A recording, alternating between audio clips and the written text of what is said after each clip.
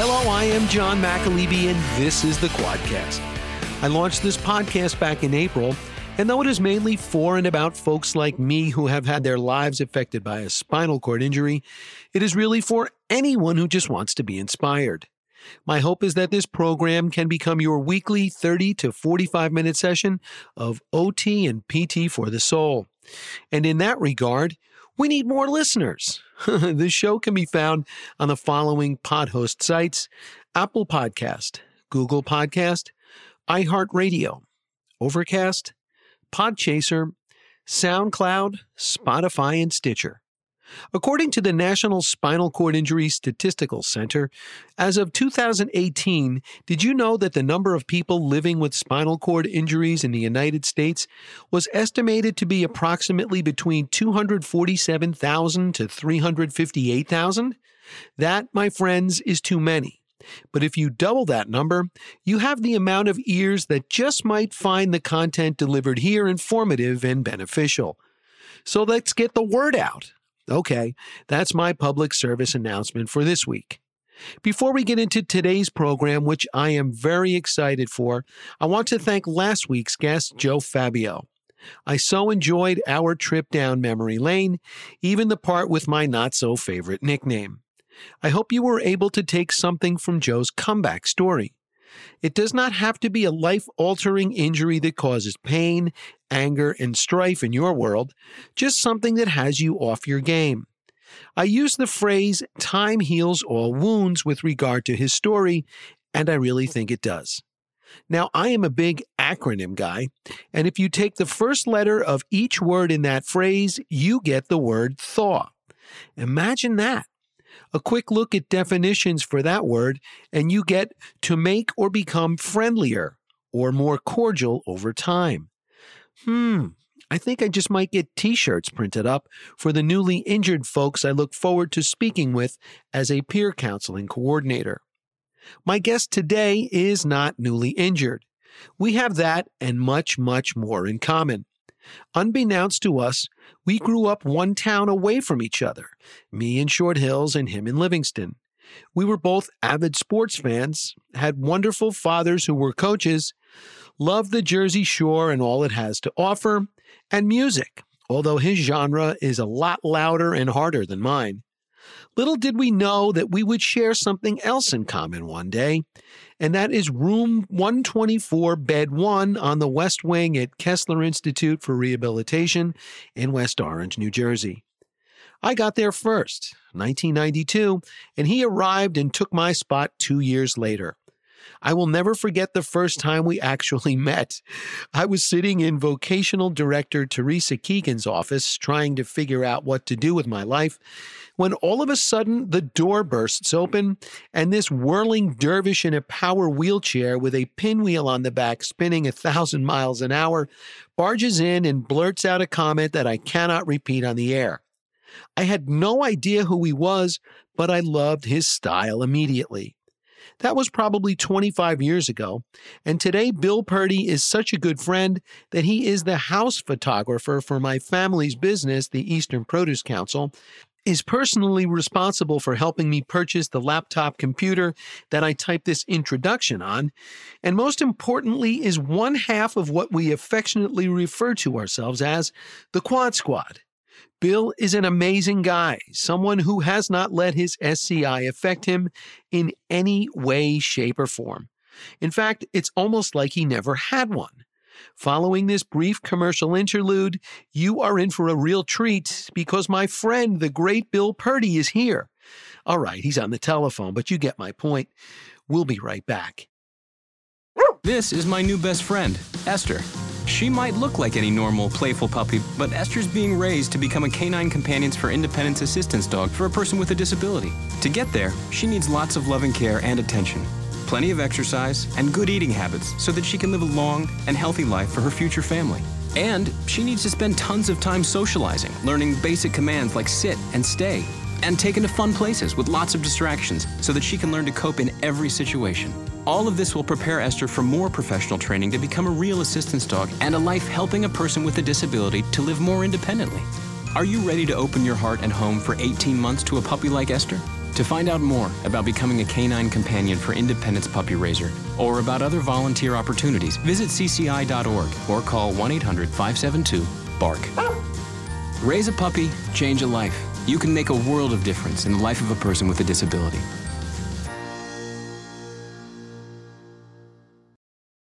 And welcome back to the Quadcast. Again, I am your host and Chief Bloviator, John McAlevey. Well, without further ado, I want to welcome in our guest today. I talked about him in the introduction, and I must apologize for not having him on sooner. But Bill Purdy, welcome to the show, my friend. Hey, Johnny, good to hear from you, and certainly my pleasure to be here. Well, you know what I usually like to do with all of my shows is, because we know that these spinal cord injuries are not, who we are. They don't define who we are and who we were. And so what I like to do is sort of get like a bird's eye view and check under the hood on all the folks that I have on. So why don't you tell us where you grew up and what your childhood was like? Sure. I grew up here in Livingston, New Jersey, where I still reside. Childhood, growing up, I was the child of two great supporting parents. They, I had Coach Purdy for a father who was the town at the high school. He was the one of the football coaches for the football team. They went to a couple of state championships. He was also the head coach of the local hockey team. So the high school hockey team, they won some state championships and some other great trophies. You're being kind, Bill. He's a legend in the coaching ranks. Yes, he is. So mom was, a stay-at-home mom. She was also a substitute teacher, and she also had some part-time jobs throughout. But she was more of a nurturing mother to take care of me, my brother, and I. But I grew up in a locker room. For all intent and purposes, I was the mascot. I was the young. I was the coach's son who would, be crawling around under the bench at South Mountain Arena, while the guys were in between periods. So my vocabulary became very mature very quickly for that age. But I was the rink rat kid. I knew every inch of South Mountain Arena and most of the arenas in Jersey. When football season came rolling around, I was always on the sidelines or throwing a football out in the adjacent fields with the rest of the kids who were playing basically kill the guy with the ball. So, so my brother and I grew up very outdoors, very physical, very rough and tough kids. And, that goes on to this day, I think. Yeah. In my intro, Bill, I said that you and I have a lot in common. And one of the things that we both have in common is a love of the Jersey Shore. Why don't you tell us about, not only your family's place there, but some of the things that you used to do with sailing all around the world? Sure. We've been a beach family. Obviously, I just mentioned about Dad being a school teacher and Mom being home with us. And ever since I was born, we have been Jersey Shore people. Before my folks had a place of their own, my father's parents had a place down, believe it or not, at a campground down in South Jersey, down by Avalon.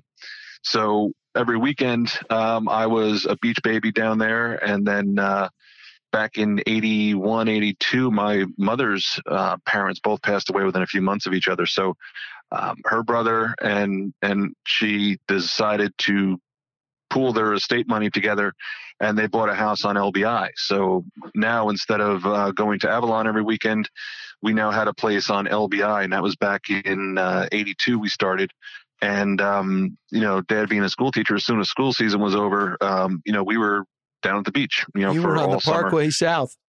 Parkway South, lock up the house, tie up the dog, let's get out of here. And we'd go down to LBI, and that started a whole nother second life for me. So I had, all the people I knew through the school year up here in North Jersey. And then, we'd head down the Parkway, we'd be on LBI, and I'd turn into a piney for most of the months down there throughout the year. And obviously when school started again, we were still down there every weekend, throughout the entire year. Right. But, so I am still down there often. I have a business down there, a photography business down there that is just going through the roof right now. So yes. I'm down there very often doing a lot of portrait work down there. And believe it or not, I live most of the time in North Jersey, but my meat and potatoes comes from LBI. Yeah, and we will get to that photography business a little bit later. I promise that. Bill, talk to me now.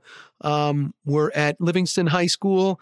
You're starting to figure out what, an adult Bill Purdy is, if there is such a thing. I know we think of ourselves as kids, but what sort of is the plan as you're heading towards your, junior, senior year in high school? Where are you thinking that you're going to wind up with your life? Yeah. Well, that was interesting.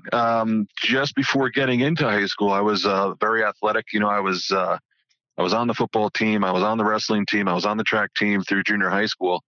And I suffered what we could consider at this point to be my first spinal cord injury. Wow. It wasn't something that was overly, discussed about in my history, even since I've known you, but I'm sure you've caught wind of that. But on LBI, I had a water skiing accident when I was 14. Wow. And I hit the water hard enough that I was paralyzed in the water. I could just barely feel a little bit of what was going on, but I was knocked unconscious. So when I started coming to, I felt some water splashing me in the face, and I knew I was in the water. I knew I had a life jacket on, and I felt very strange. I felt like I had been knocked unconscious, which I guess I was. Yeah. And then I started yelling at someone to stop splashing me in the face with the water. And then when I came to and my eyes were open, I started to realize that it was my arms were sort of flailing. They were just flailing. Wow. And I couldn't feel them. I didn't have control of them. And I looked down and I saw this, and obviously that's a shocker. So thankfully I had a life jacket on, and that kept me afloat. My dad and my brother were in the boat that was pulling me on the water skis, and they came alongside, and I said, look, I can't feel anything. I'm a little, something's wrong here. And they yanked me up and dropped me down in the bottom of the boat. And within a few minutes, getting me back to the dock, right, I started to regain feeling. I had real severe pins and needles feeling, and couldn't really figure out what was going on. And within a half an hour, I was sitting up and I was starting to stand up. And good to go again. We said, wow. Let's get back in the boat. No, I realized it right there that obviously something was very wrong. Something was serious. So for the next few months, I had a bunch of x-rays and went into New York City, and at the time they had motion CAT scans or motion x-rays, which they were able to take a look at the inside of the neck structure, the vertebrae in the neck, and realize that I had a number of different congenital defects in the upper spinal column. Wow. And we saw congenital fusion through C1 through 5, and we saw congenital fusion and stenosis pretty much most of the way down to the mid-thoracics. And, we realized right then and there that, my neck wasn't sharing the workload. The vertebrae weren't sharing the workload to move at certain angles. And that put me at high risk for spinal cord damage. Yeah. Structurally, the bones were fine from the water skiing accident. It was just that shock. So getting back to the question about, what did that do for high school and all that? Well, I just went from being this athlete, and I had already held a school record in track and field for shot put, and I was really enjoying football. I loved hitting people. You were a big dude, right, Bill? Give us this, your dimensions. Yeah. What were you? I was wrestling at the in 8th grade. I was wrestling in the 175-pound weight class, which was heavyweight. Okay. So most of the kids, on the wrestling team, were 110, 115, 125 pounds. And here I am coming in this bulking 175 in 8th grade. So, so I was a big guy, and I was athletic. I was built real well. And then we found out that, the school system would no longer even let me take gym. So they gave, for my gym class, they'd sit me down in the corner and give me like a knock hockey board by myself. I'd say, what am I supposed to do with this? Yeah.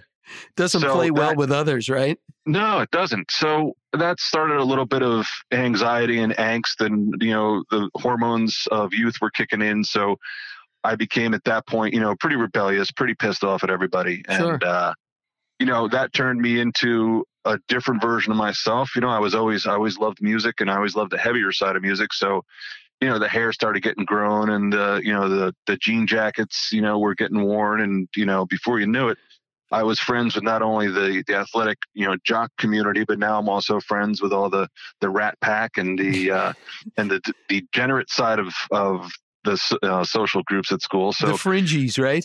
Yeah, and none of these people were bad people. It was all really an appearance thing, which is really kind of, I think we've all realized that now. But right. So high school turned me from being the path that we all saw happening, which was going to be the football athletic and the scholarships and all that, suddenly took a turn. And for a young kid who's really just starting to stretch his legs to figure out where he's going in life, to be thrown that kind of curveball was strange. And it was also, because we all know what this interview is for, that was also a precursor of things to come too. Sure. So basically you were a spinal cord injury waiting to happen. And so why don't we fast forward to the day where it does happen? What are the specifics, Bill?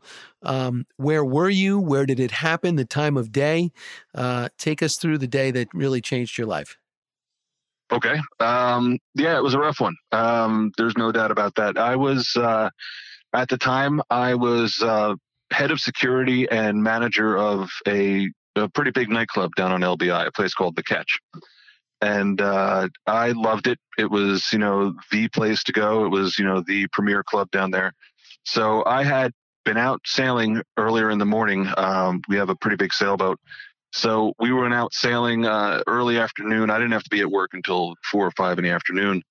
We had some drinks on board while we were sailing, and I ended up driving down to work, and I worked, I don't know, I think it was probably about 12 hours.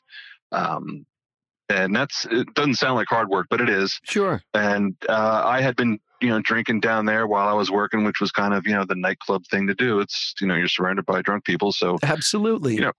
So when in Rome, right?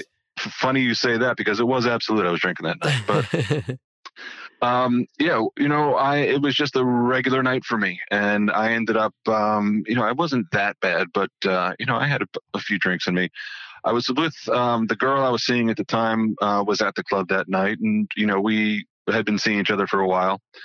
So she came home with me, and our house is right on the bay there. So we jumped in the bay and swam around for a little bit.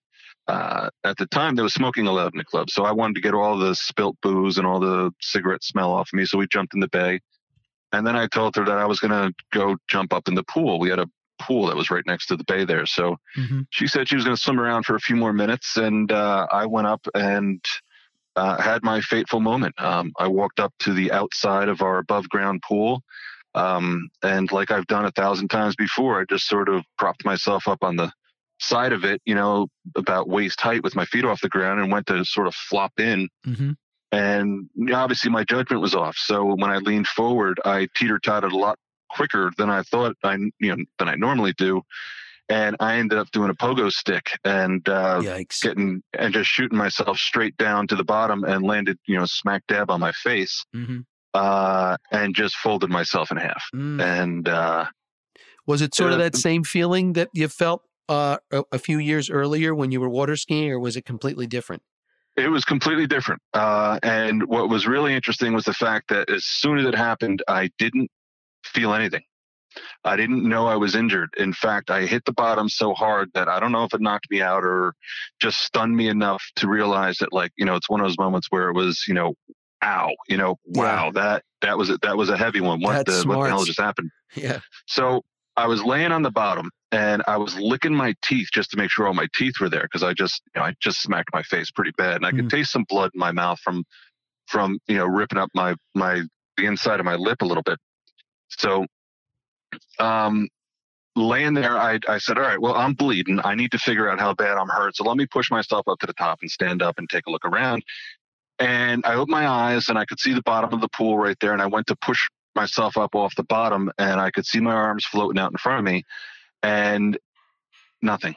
Yeah. I could see them floating there. I could see the reflections of the water, dancing across the bottom of the pool. And I couldn't, there was no movement from the arms. I couldn't feel them. Jeez. I was floating in zero gravity. It was a very surreal feeling. I didn't realize that I couldn't feel anything, because being underwater, it does something also to the sensories.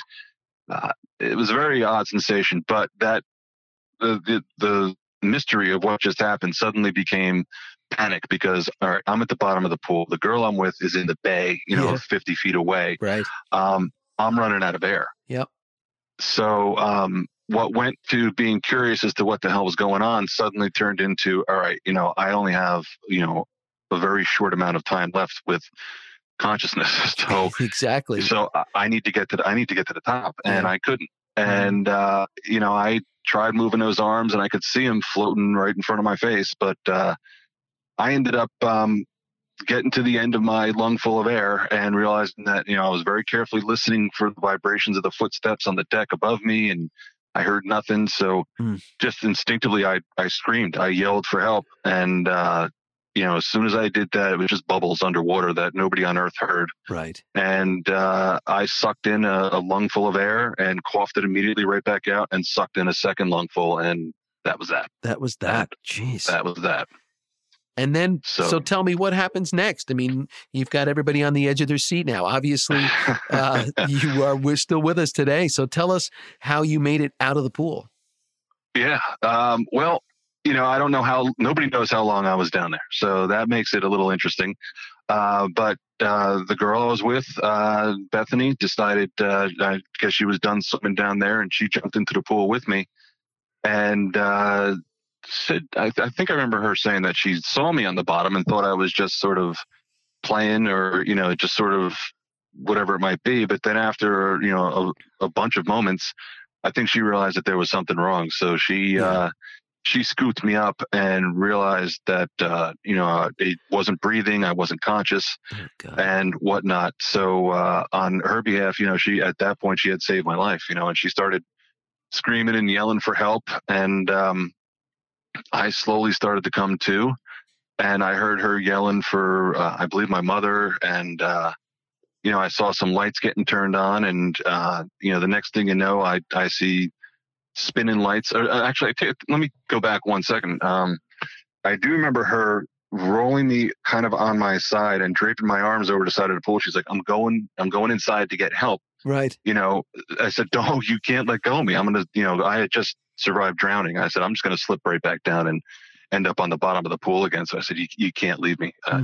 You can't let go of me, or else I'm going to go under. So anyway, she eventually got my parents' attention, and my father, who didn't even come out to see what was going on, but heard the panic in her voice, and he dialed 911 without even coming out to see what the reason was, but he knew it was bad enough that we needed help. So I was in a very strange place. I was half conscious, and the next thing I remember seeing spinning red lights parked in front of the house, and I remember hearing firemen stripping off their clothes and jumping in the pool with me, and before you knew it, there was 15 people in the pool with me, some of which I knew these guys, and you probably had served them, earlier in the week or earlier that summer at the catch, right? I'm sure. No, I knew the head of the EMS team down there was a friend of my father's. Okay. And I knew him through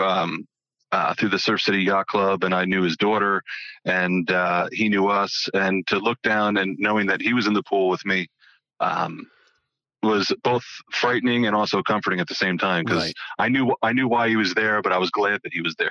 So so once they scoop you up, Bill, is it right from there? Are you off to the trauma hospital? Is that right where you go?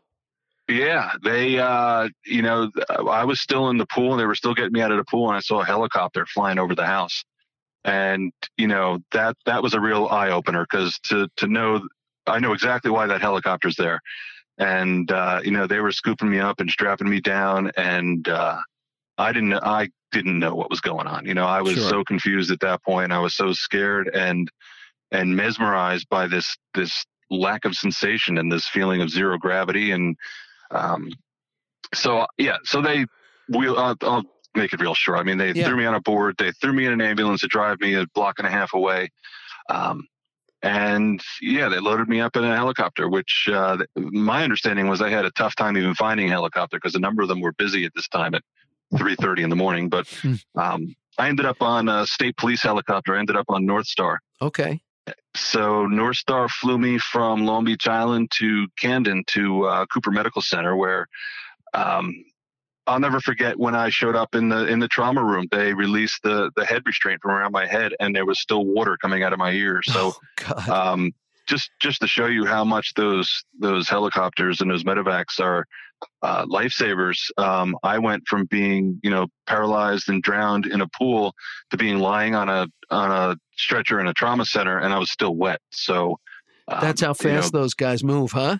You know what? It was, for what they do, they're lifesavers. So, they certainly are. Without that sort of service, people, unfortunately aren't going to make it. With that service, people hit the trauma center within that golden hour and you're saving lives. Yep. Now, Bill, once you're at the hospital, any surgeries? Did you have to undergo any surgeries? Were you in a halo? What was the immediate aftermath once you get there?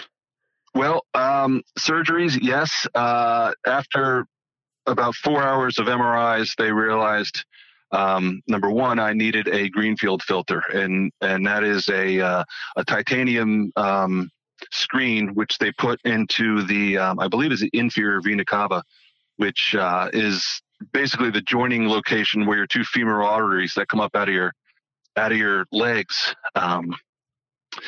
They put a filter in there to prevent blood clots from migrating up into my lungs and into my heart. Wow. So, halo, no, because if you remember, I had a congenital condition which weakened my neck, which gave me areas where I needed to, that area was weakened. Mm-hmm. So the long story was I didn't need surgery because structurally, even laying there, my neck was in exactly the same shape as it was before I even went into the pool. So okay. I didn't break any bones. All the damage was done to the spinal cord itself. Mm-hmm. And was it a bruise? What was the diagnosis? What did the doctors tell you had happened to your spinal cord? Well, that's exactly what they talked about, was the fact that I suffered basically, yes, a bruise, a contusion to the spinal cord. At what level? This was at C5-6. Okay. So what happened was, because of the fact that my vertebrae don't share the workload and they were all fused together at the same spot, my neck only moves at one spot, which is at C5-6. So when I hit the bottom of the pool, instead of those vertebrae all sharing the angles and the workload of bending the neck, my neck only moved in one spot. Okay. And that basically caused a kink. Just to make it, easy to understand, it caused a kink in the spinal cord for that brief second that I hit the bottom of the pool. Mm-hmm. It yanked it, pinched it, kinked it, and then, immediately released. And I was right back, structurally, the neck was right back to the same shape as it's always been. Right. The problem was now I had, severe contusion, bruising, and bleeding in the already narrowed spinal column because of the spinal stenosis. Yeah. Yeah. And now let's fast forward, Bill. I know, as you said, you grew up in Livingston. We all know that Kessler Institute is in West Orange. First of all, what did you know about the building and the place beforehand? Had you ever been there? And then take us through your stay as an inpatient. I had been there.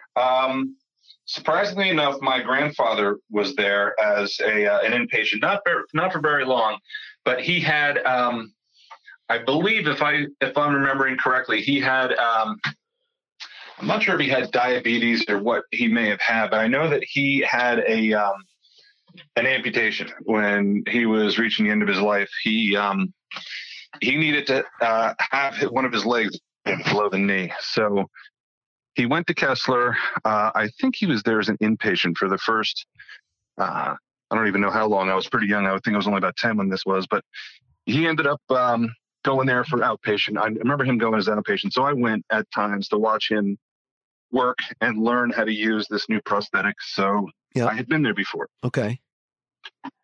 So now talk about, I mentioned in the intro that you and I share a lot of things and we have a lot in common. And one of them is room 124, bed 1. Yeah. I was in that bad boy back in 1992, and you followed suit a couple of years later. How much of your athletic prowess as a young man, a big, strapping, strong guy, how much of that helped you when you got into therapy and you had to, try and regain what you had lost? None of it. Well, that's the truth. When I showed up there at being 24 years old, I was in what I would easily consider to be the best shape of my life. During the summer, I was on a motorcycle race and motocross hard, and I was practicing almost every day. I was running, I was rollerblading, I was solid. And when I showed up after the injury, being completely paralyzed, one of the very first things that happened within the first 2, 3, 4 weeks I was there, I lost about 85 pounds. Wow. And that was all muscle.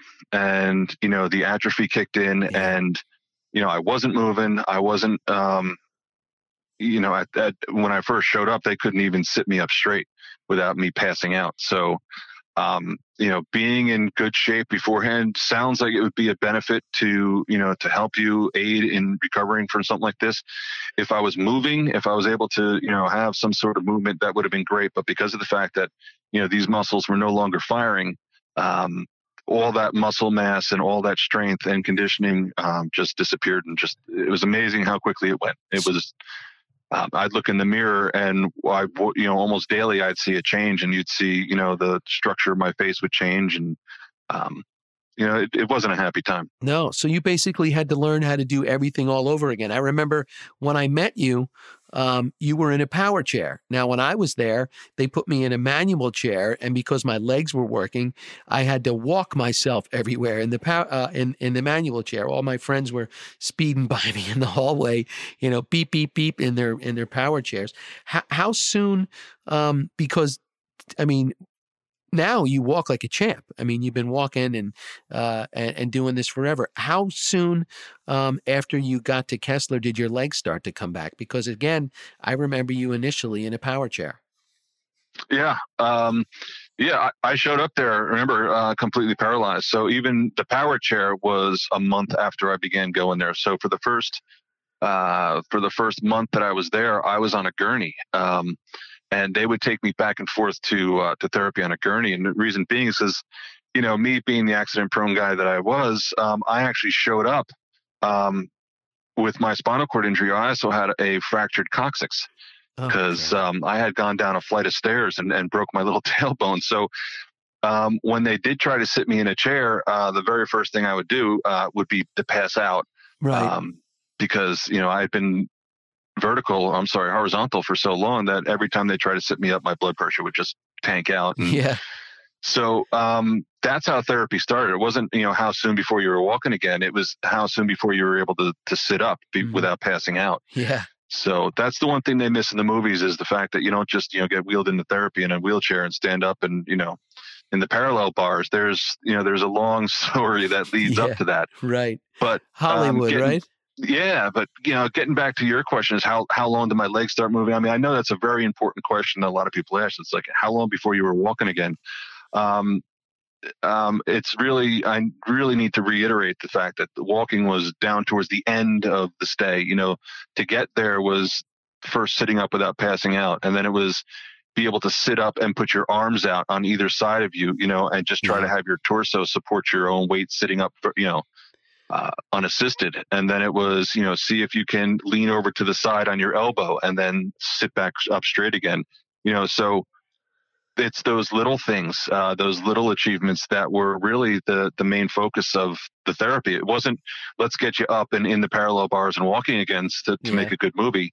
Let's get you so your core strength is able to support your upper body, and let's get your arms moving so you can have something to help support yourself. So, to answer the original question, how long was it before I was walking again? I think it was towards the end of my third month there. When I actually started, standing up from the chair, and you would stand up and you would stand for, 5 seconds and then lower yourself back down again. Yeah. And then stand again and maybe, lean over on one leg and hold yourself up on, one leg. So it was probably about 3 months before I actually was standing. Walking was, again, down the road a little bit, but standing and doing stuff like that was about 3 months. We were lucky you never want to say you're lucky to have a spinal cord injury, but we were lucky to have ours when we did, because nowadays the stay at rehab places is a heck of a lot shorter than when you and I were there. I know I was there for at least 2.5 to 3 months. I know I spent as an inpatient and then did many, many months as an outpatient. How long were you an inpatient? I think I was inpatient about 4 months. Again, like you just mentioned with the stays being shorter, it really is rather despicable to think about what the insurance companies have done to the rehab for severely injured patients. When I was there, I saw people that were being rehabbed to get them independent and healthy again. Whereas now, you see people that are going to rehab for as long as their insurance deems it necessary. It doesn't matter if you're healthy or if you're self-sufficient or if you're safe. It's just simply, well, we have a chart and it says that your injury says we'll pay for this much, and after that you're on your own. So right. I don't have a lot of respect for the changes that have happened when it comes to insurance dictating people's recoveries, but yes, we were lucky to have, thorough treatment for our injuries, which, yeah, absolutely is beneficial. Could I have done a lot of that on my own? I don't know. Who knows? Right. I was lucky to have some really great, some great team members working up with me. Absolutely. And you made friendships that this whole thing comes full circle, because a lot of the folks that you made friendships with became colleagues. I mean, why don't you tell everybody about at some point, not only you left as an inpatient and maybe did some outpatient therapy, but you also became an employee at Kessler. Take us through how that came about and what were some of your duties as a worker at Kessler Institute. Sure. Yeah, it really did come full circle, and I was very fortunate to follow the path that I did. And like you mentioned, I finished my inpatient rehab, and I worked in outpatient rehab. I shouldn't say worked, but I was a patient in outpatient, and I was there for 10 months, maybe a little less than a year of doing outpatient, which was 3 days a week. And one of the things which was not a delay, but that happened slowly, was my fine motor movements with my fingers and with my hands, and my balance wasn't perfect and all that. My walking still needed some help. I was still dragging a foot. Right. But I remember one of the tasks that I was given from my occupational therapists was to work on wheelchairs with little screws and nuts and bolts and tools. And it was great because I was mechanically inclined. I'd always done I mentioned my motorcycle racing before, so I've been taking apart motorcycles and putting them back together. So they trusted me. They would give me a toolbox and say, here's a wheelchair, take it apart, put it back together again. Go to town. So, yeah. And, what sounds, as just sort of, busy work was, to me, I understood why they were giving it to me. I understood the task at hand and what it was meant to be doing, because at that point, as a patient, you become educated. You understand that you're working on your sensory skills of being able to feel the nuts and the bolts and whatnot, and dexterity and standing up next to a wheelchair and working on bending over. You start to realize that what the therapist sees in what you're doing. So it wasn't just taking apart a wheelchair. It was actually working on a number of different skills that you needed in everyday life. So to make a long story short, my outpatient therapy ended. And I was about to be discharged. And at this point, I hadn't worked in, a year, 14 months. I didn't have a job. Right. I said, all right, well, you guys are discharging me. Let's have, we're all very happy about that, but I got nothing to do. Can I come back? Can I come back tomorrow and help out? Maybe I could push some people around. Maybe I could I could help adjust a wheelchair. I've been taking apart wheelchairs now for 4 months. Sure. Maybe, yeah. Maybe I could help you guys. So that way, it takes the burden off of you. You could be working with other patients. I could be, I don't mind volunteering. So I did. I volunteered, and I did that for the next year or so. I think it was even more than a year. I was a volunteer there. And obviously I had gained a whole bunch of friendships with everybody in both inpatient, outpatient, all the nursing staff, all the maintenance staff, everybody there. So you were family, Bill. Yeah. And so one thing led to another. And I know that a woman in inpatient occupational therapy who was working as an aide had left, and I knew that there was an opening, and a number of the therapists and the managers in the therapy department said, well, it looks like you're not leaving anytime soon, so we might as well give you a job.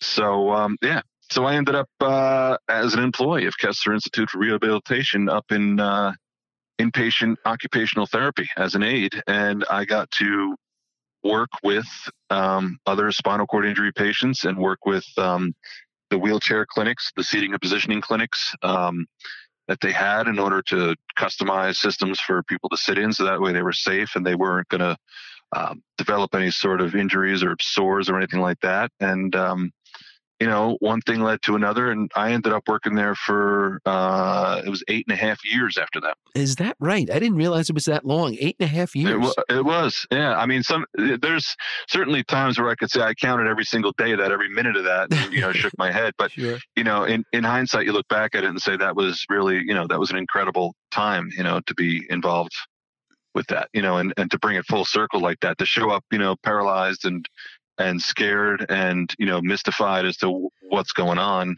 Yeah. And then, 8, 9, 10 years later, you're walking around with a name tag on, and amazing. Yeah.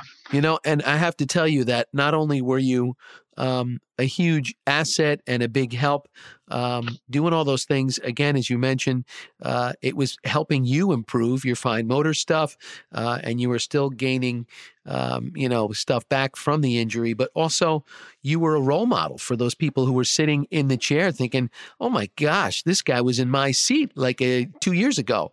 And this is something that I can sort of aspire to, and I can get back to life, and I can work, and I can do some things. Yeah, it might not be the way it used to be, but look at this guy. He has certainly made it full circle.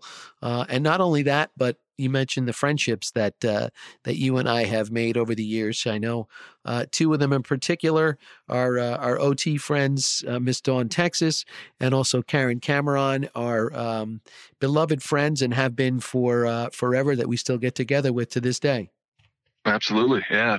We're looking at 27 years for me being involved in that little our quad squad, as we call it. Yeah. I want to go back just a moment to when you mentioned being a role model. And I certainly took a lot of pride in having that connection with patients, but it was also a catch-22.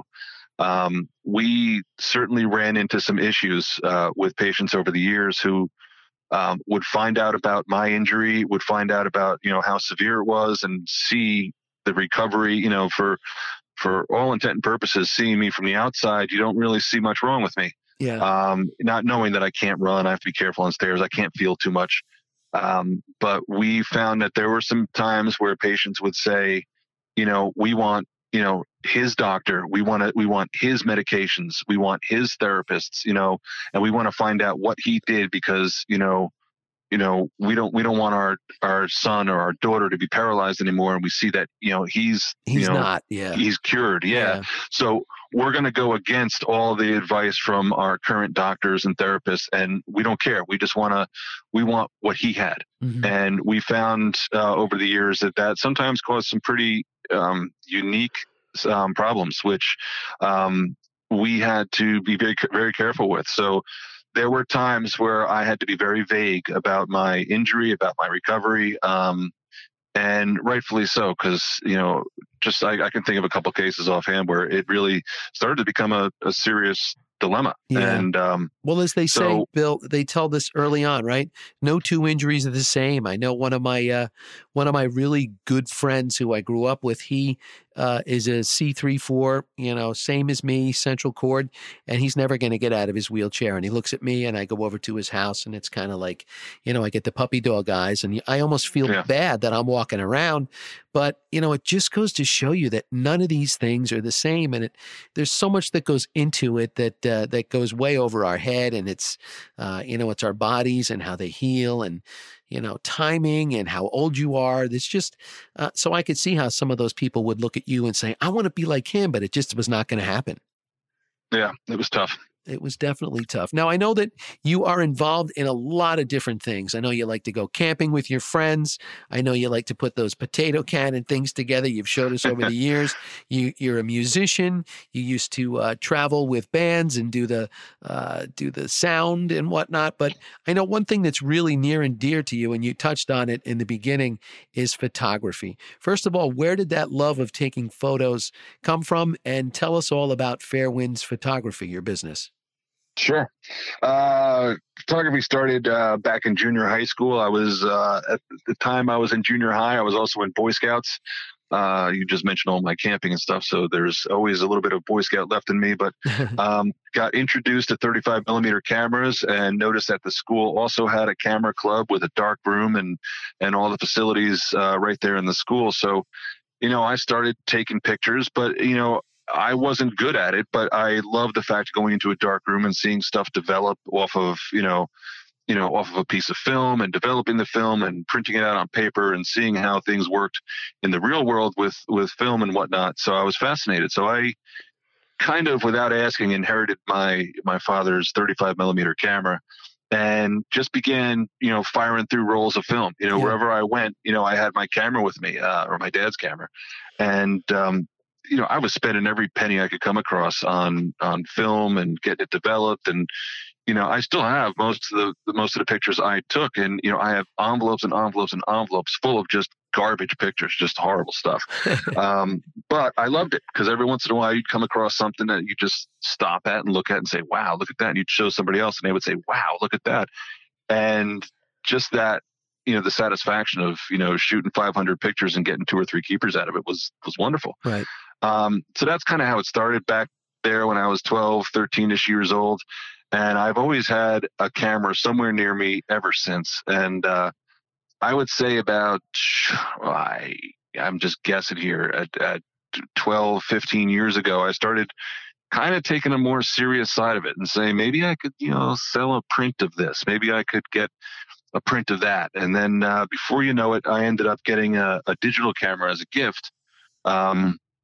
I shouldn't say a digital camera because I had a couple of digital cameras back when they first came out and they were garbage. But after getting married, my wife had given me a DSLR, digital camera, which at the time I was in awe. I thought that was the most incredible thing. I got this great new digital camera and it's, 5 times the resolution of these other cheap ones.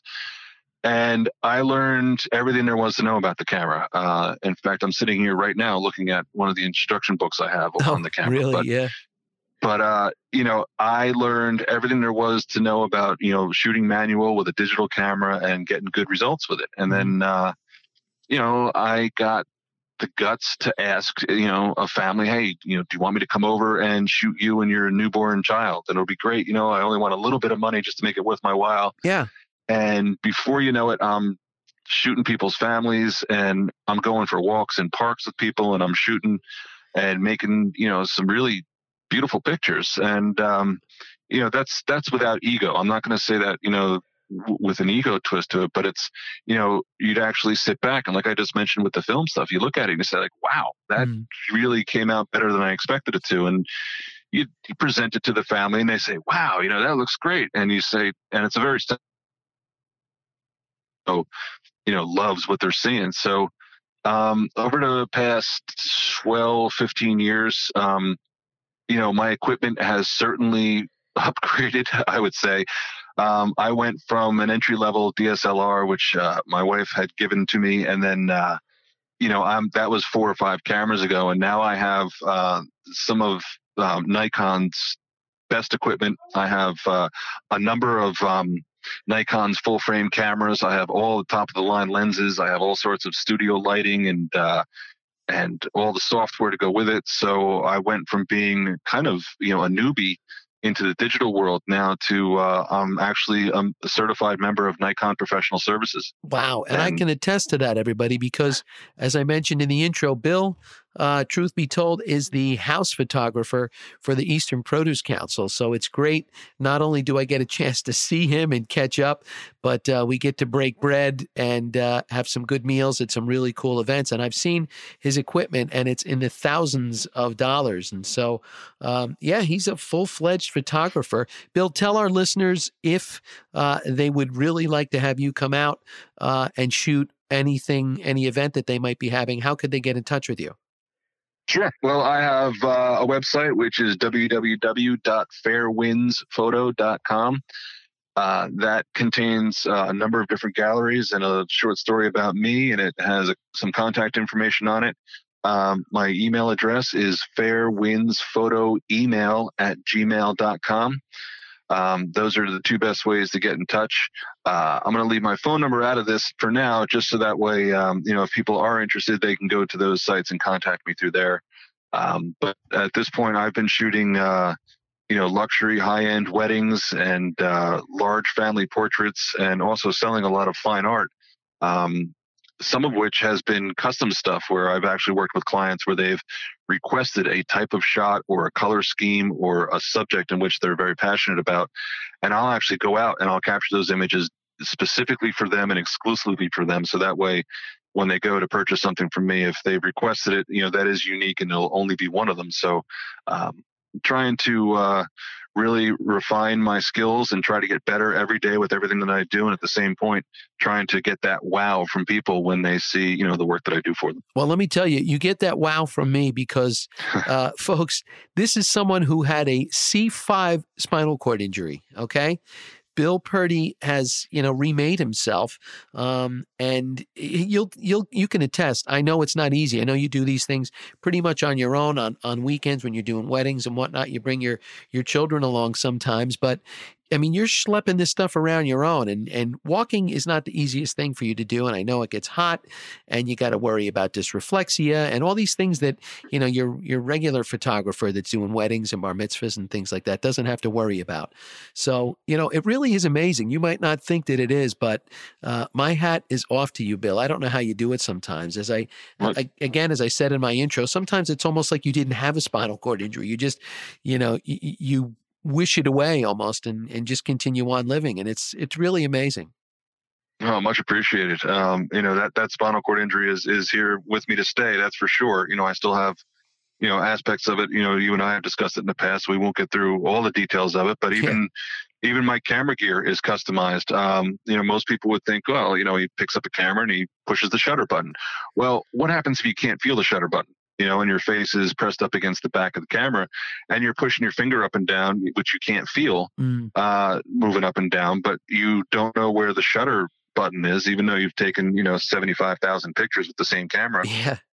I can't feel the shutter button. So I have, I've from the girls that we know in OT, I said to myself, well, I need to customize it. I need to make something interesting here. So I cut off a very small disc of Velcro, we'll call it about maybe 1/8 of an inch across, and I've crazy glued it onto my shutter button of all my cameras. So when I go to take a picture, I drag my finger across the top of the camera until it catches on something.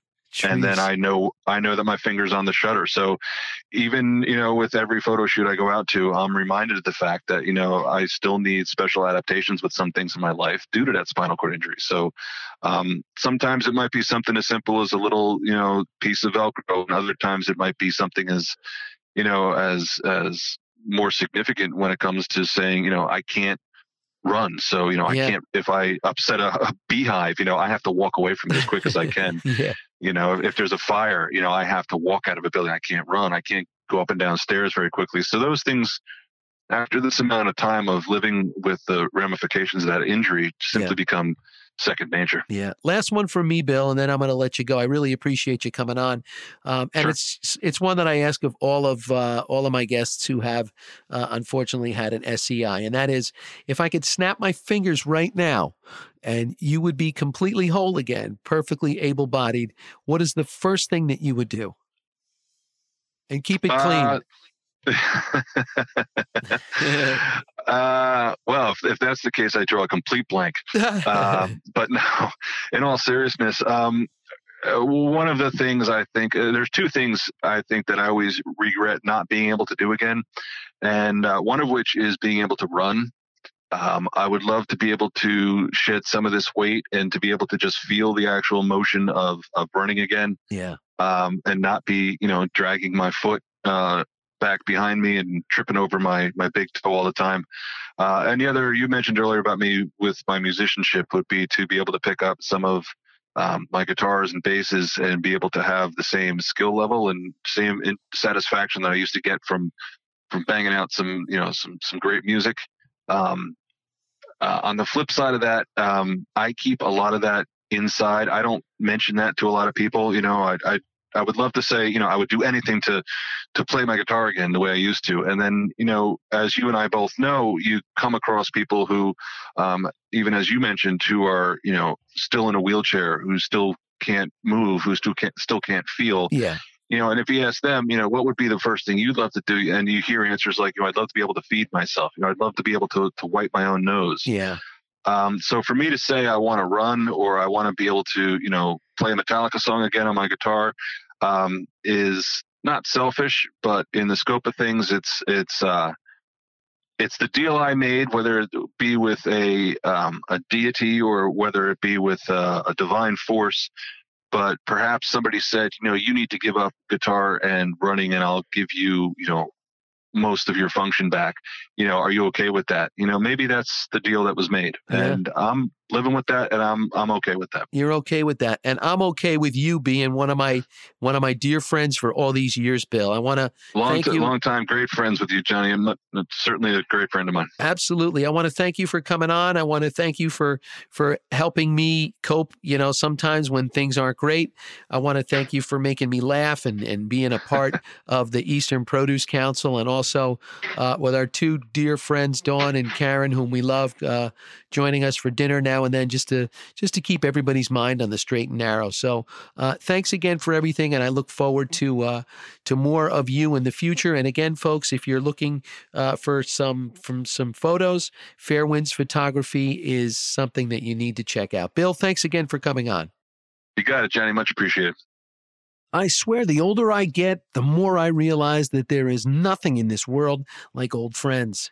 Thank you again, Bill, for joining me. Hey, remember when I told you I was swinging for the fences guest-wise? Well, I think I may have just hit one out of the park. I am in the process of scheduling former Penn State Nittany Lion football player and now member of the New Jersey General Assembly, Adam Taliaferro, for an episode. You may recall in September 2000, in just the 5th game of his freshman season, Adam sustained a career-ending spinal cord injury while making a tackle against Ohio State. That is just the beginning of his story, and I look forward to highlighting the rest of it with him. Thank you, Adam, for agreeing to come on. And that will do it for this week's edition. Special thanks again to my awesome engineer, Chris Parapesco, back in the shop at Sound Lounge. Until next time, I am John McAlevey, and I thank you for your time.